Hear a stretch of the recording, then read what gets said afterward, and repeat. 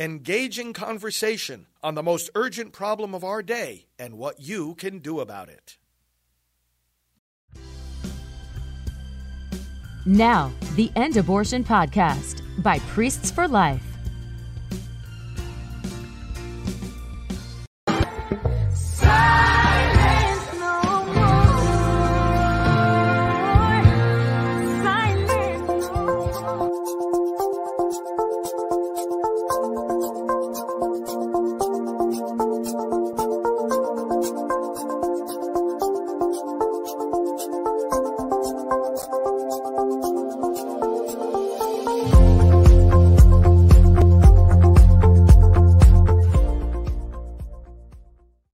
Hello, I'm Janet Morana, Executive Director of Priests for Life. Welcome to our program. Well, I am so honored and privileged today because my dear friend is here to join me, and I know you're going to want to hear from her.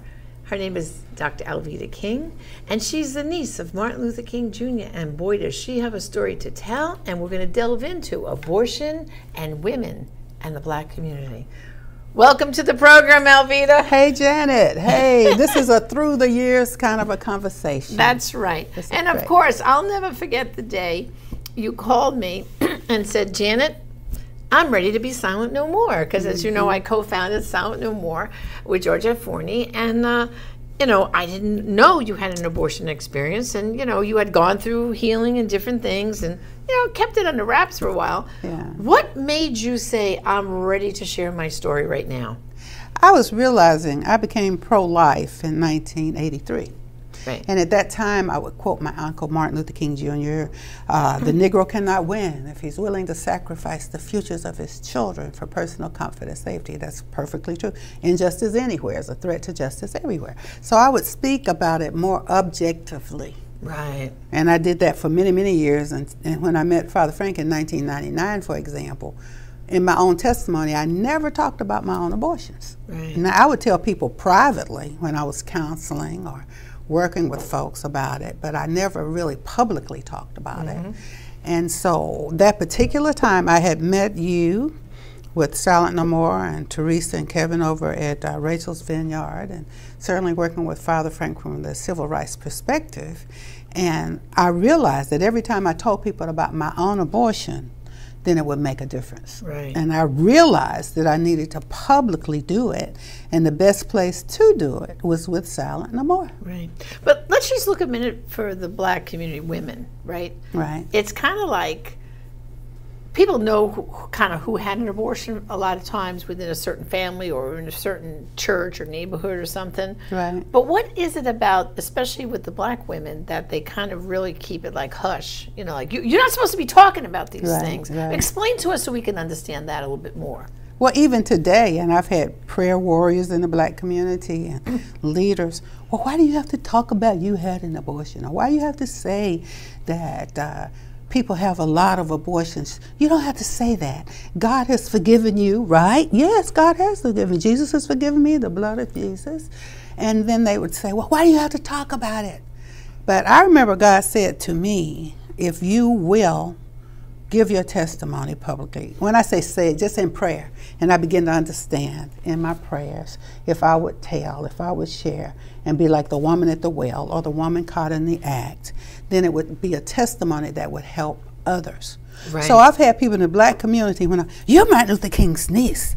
Why would you, with all of your reputation, go out and say you had an abortion? We don't talk about that. Well, if we don't talk about it, then people would think they're the only one, and they're so shameful, and they will bury their head in shame and all of that. But when we realize it's a community issue, and that Black women are particularly targeted. You can ask Abby Johnson, a lot of other people who have discovered that. Well, the statistics prove itself and out. The statistics show right. that the racist Margaret Sanger, who founded Planned Parenthood, who met with the Ku Klux Klan, said that colored people are like weeds. They need to be exterminated. We don't want the word to get out. So let's really, in other words, let's package it and make it look like we're doing them a favor to abort their kids. Right, yeah. So now you did, of course, come out and tell your testimony. Yeah. And so what was the reaction among your friends in the black community. Yeah. Like when you first started being so public, what was the reaction? They were in such shock, and it really sadly, and this had happened before that, but not on a massive scale, but places where I was very welcomed and esteemed and come and speak and all that, they began, oh, we don't want her. I became a pariah at first, and for a long time that happened. And then later, after I came on full-time with Priests for Life, and Father Frank says, you need to talk to this young lady, Day Gardner, and this man, Arnold Colbreth. So there were 3 organizations at the time who were willing to put blacks in leadership positions. Right. And so we began to talk, and then more and more leaders came, and more leaders came. And I remember the conversation with Father Frank. I said, Father Frank, we need to go out into the community. And let's even have a small budget so we can do a prayer breakfast or something. And we agreed, if we can go into a black community and one person shows up, then it's worth it. And over the next rapidly short period of time, we would have 15 at a meeting, 20 at a meeting. We ended up with 100 at a prayer breakfast, all that kind of thing. And then the other black leaders began to come forth, and other organizations would say, there's something to this. So in telling my own testimony, meeting others with testimonies, and watching it grow, and we started out African American outreach. Right, and then we changed to civil rights for Civil rights for the unborn, because human dignity actually is for everybody. Right. And we had to kind of embrace everybody. Yeah. And so now, of course, I'll never forget, too, your mom had a testimony. And I'll never forget, I think we were leaving Aunt Coretta's funeral. Where I told everybody that you and Father Frank are my family. My and family. They're coming up to the front of the line. And then they asked this Caucasian Catholic priest in a room full of preachers to pray over everybody at the family gathering. Yeah, that was amazing. Yeah. Your cousin Bernice, we Yes, were there at yes. her home that morning before we went to the Ebenezer Baptist Church. Right. And all your relatives, every one of them was a reverend. Preachers, everybody All was. standing around, and she turns to, I think Bernice did that.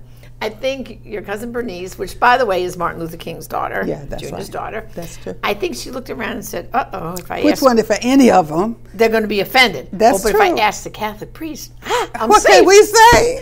But, So and he that's gave what a she did. powerful kind of Baptist-like Catholic prayer. Yeah, I think he surprised them. He did. But I remember, we had gone to the funeral. It was a beautiful service for Coretta. And then we went to, I think it was a Hyatt or something, where there was a reception. It actually was a Hyatt. And I'm out on the curb there, outside. We're getting ready to go to the airport, and your mom said to me publicly there, and you didn't even know. I didn't. Well, Janet, I think I have a Miss Naomi, she said, I have a testimony to share too. So, and then that was the first time you heard your mother's testimony. The fullness of she wanted to abort me, and my granddaddy said no. And he said, that's a little girl, I saw her in a dream 3 years ago. She has bright skin and bright red hair, and she's going to bless many people. And all of that did come to pass. And then I began to realize, because Mom, when I was little, oh, you're just a pest, go sit down. Oh, don't ruin this for me. And I felt like it was so funny. And we've had many come to Jesus moments on this conversation. Matter of fact, she came on the TV with you and Father Frank. That's right, she told her story. And we actually had it. Yeah. And I said, Mom, I'm here, and you're here. And her testimony is now recorded, so you can see it. It's still in the archives at Priest, right? Yeah, we still have It's it. still there. And I think the important part of that whole testimony was, here your mother was, she was looking forward to going off to college. And getting a good job, helping to support Right. her mother, Yeah. and then get married later, because she was, Right. was a Right. sweetheart. Mom and Daddy were sweethearts, her Boaz. Right. But they wanted to finish college and get some things in place. And then here I came. That's right. Oh, boy. So, yeah. But then that all fit together then, because she used to then scold you sometimes. Oh, you're always, Vita, she used to call you. Yeah, Alveda. yeah. Vita, you're always ruining things for me. Yeah. So don't you think at that moment, like this is why I think it's so important for people to realize these testimonies are important. They are. Because keeping them secret, here there was, your relationship was kind of. Was even kind of edgy with her.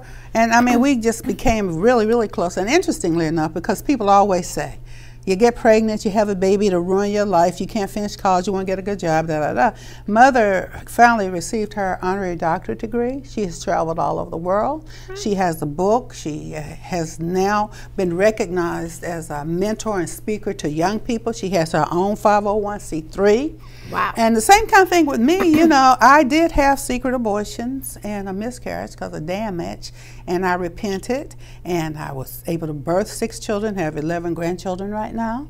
And I have an earned doctorate degree, an honorary doctorate degree, TV shows, just all this kind of thing. So having babies does not ruin the life of a mother. That's right. It does not. And especially a black woman. That's right. Because they try to make it sound like, oh, yeah, you better get an abortion. Because you'll never be able to accomplish anything. The whole life's going to be ruined. Yeah. It's going to be ruined, right? Yeah. I mean, that's the lie that keeps getting perpetuated, right?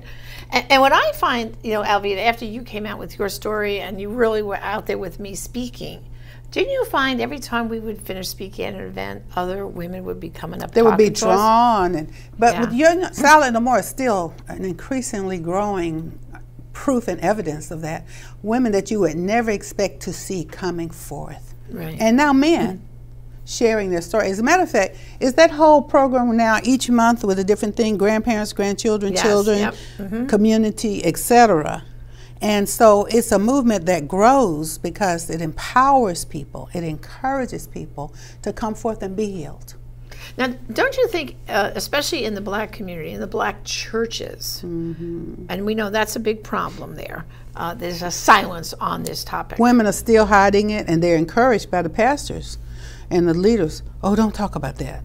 But unfortunately, isn't that because some of those very pastors have had abortion experiences in the past, right? It's either them or other members or their wives or whomever, and they want to keep it quiet and hide it and push it away. And I have that experience all the time now, though, when I approach. And it's not just the black church, because it's the same thing in all of the churches, all the denominations, all the churches, all the faiths. And this is because, even I need to be very careful when I say that, because there's so much turmoil going on now with Hamas and Israel and everything. But when I went to Israel, I was told by the pro-life community, people over here believe that nobody gets abortions. Now, this was in Israel several years ago, and they were saying, please help us to reach our women as well. So I'm just mentioning that it's a widespread issue. It's definitely in the black community. It's definitely in the Christian community. But it's widespread across every ethnicity and every religion. Right.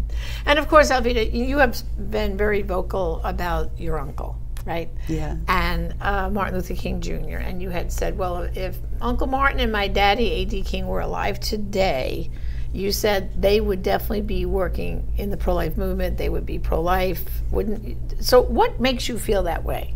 Well, one thing about it, the terms pro-life, pro-choice, politically divisive, and people get to arguing and fighting. So I enjoy going to my grandfather's words to my mother. We don't abort babies.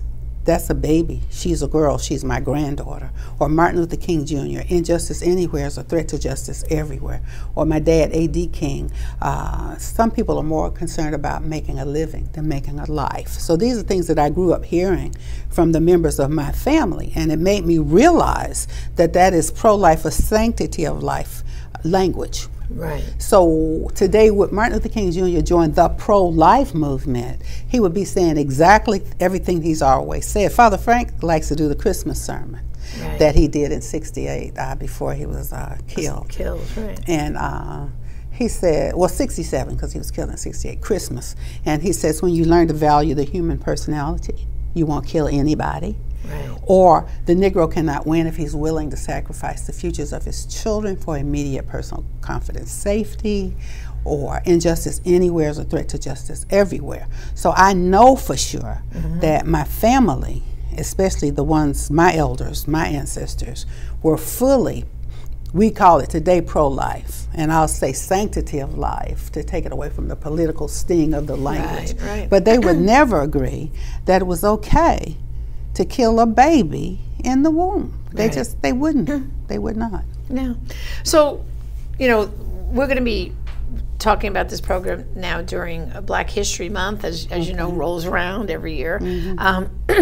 What can pro-lifers who want to help the Black community, who want to help get the message out, what would you recommend for them? Well, the thing that never had happened a long time ago, Day Gardner, my very close friend, and by the way, you know, I used to talk about a TV show, The Vision, forever, and we did a pilot many years ago, and we revisited it now, and The Vision is airing in 2024 with Day, me, and a young lady, Destiny Yarborough. But Day would say, when you have a party, don't just invite me to the party. Let me be on the planning committee, or let's do it at my house instead of your house. So what we don't get is, why don't the Blacks come to our meetings? Right. But we never have the meeting in the Black community in concert with the Black leaders planning it. Right. And when we don't do that, but we had great success and still do with Priests for Life, wonderful relationships with the National Black Pro-Life Coalition, Right. or the Pro-Life Freedom Rides. That we did. And we got it, and we had much success. So we can't divide ourselves by skin color into groups and then wonder why we can't do anything together. Right. Yeah. So it's the idea is then what we're saying, Alveda, is invite the people in your church, the Black people in your church. You know, let's say there's multiple different races, ethnicities, groups, and all that. Right, in the church. But if you want to bring in more of the Black community, you have to invite them, you're saying, to the table in the planning stages. That's right. Not just, oh, here's the date, please show up. No. Get them around the table and say, well, what kind of an event do you think you'd like to help us plan? That's Get their input, get their buy-in, Yeah. and then you're going to have a chance that they will participate. And we bring our prayers, our money, our ideas, our thoughts, our energy, and we all bring it all together to the table. You know, it was so funny. I kept talking to my pastor and his wife, Alan McNair and Anna. They passed away now, and it's the children who have stepped up. But Father Frank, somehow, the first time he came, I remember Alan McNair, Pastor McNair, said to Father Frank, would you like to come up and say something? So Father Frank did. And then he was invited back, and he preached a sermon on Lazarus. So I'm sitting there, how in the world is he going to put Lazarus and abortion all together to get it? So Father Frank, at the end of the sermon, and when it's time for life to come, Christ said to Lazarus, who was wrapped in grave clothes, Lazarus, come forth.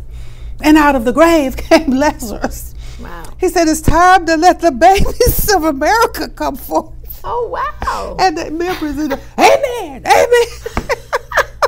So that he got that message He got in there. that message That's in there. great. And That's I just remembered that when you asked about it. Yeah. So that kind of message resonated in our congregation, where it would have taken another kind of message in another congregation. Right. So it needs to all come together. Yeah. So in the closing moments here, if someone is listening right now and they know someone, maybe they themselves, who's heard from an abortion, they've kept its stuff down, what can you say to them about taking those first steps to abortion recovery? What would you say? The first thing, I want to invite those who see this to go visit those sites. Visit the Conversation with Naomi King and Janet Morana, Frank Pavone, and Alveda King. Go see Janet's evergreen song, Silent No More Awareness. You remember you produced that, and it has changed and touched so many lives. And of course, there's Rachel's Vineyard. Rachel's Vineyard, we're going to go on with that. And the program over Silent No More, the 12 different months where you can apply efforts. So, and then pregnancy care centers and pregnancy homes, and there are opportunities to help mothers and fathers and grandparents and communities. So I would actually say you're not alone. Right. You're not the only one. Yeah. God has not abandoned you. God doesn't hate you for that choice. He hates the decision and the choice, but not you. So there is love, there's hope, and there is healing. We just have to go for it. Right. Well, thank you, Alveda, for Thank you, joining me. It's a Janet. blessing, as always, to have you here Love you with too. me. Always. Always. Well, brothers and sisters, I hope you learned something. And if you want to find where the nearest abortion recovery program is to where you live, just go to abortionforgiveness.com. Again, abortionforgiveness.com. Put in your zip code. You will see where help is available for you today. And remember, brothers and sisters, we have to get the word out, because there are some lives only you're going to save from an abortion. Join us again next time. Thank you, and God bless. Well, hello, friends. Pro-life leader Frank Pavone here of Priests for Life, and we are here at our headquarters with our correspondence associate and coordinator for public outreach, Mary Stein. Many of you may have been in touch with her as you send us your comments and questions. Mary, thank you for being here. Yes, good to be here. You're still enjoying doing this service for people here at Priests for Life and answering all their pro-life questions? Yes, it's very nice. So tell us how we serve our audience when they have a question about abortion or the pro-life movement, or how they can get more involved.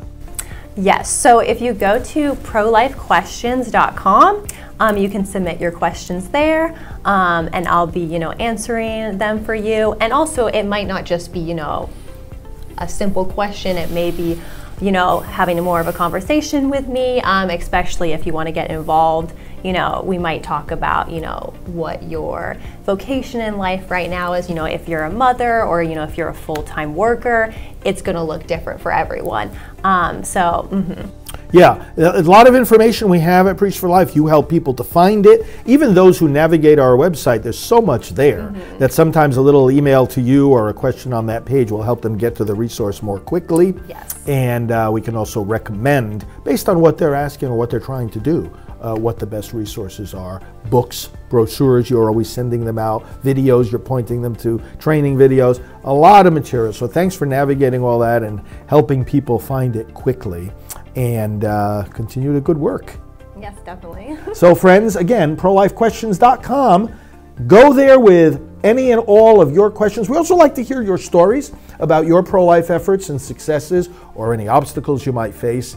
Let us know and we'll help you to navigate that as well. God bless you. Thank you, Mary. Yes, thank and you. Thank you, all brothers and sisters. God bless.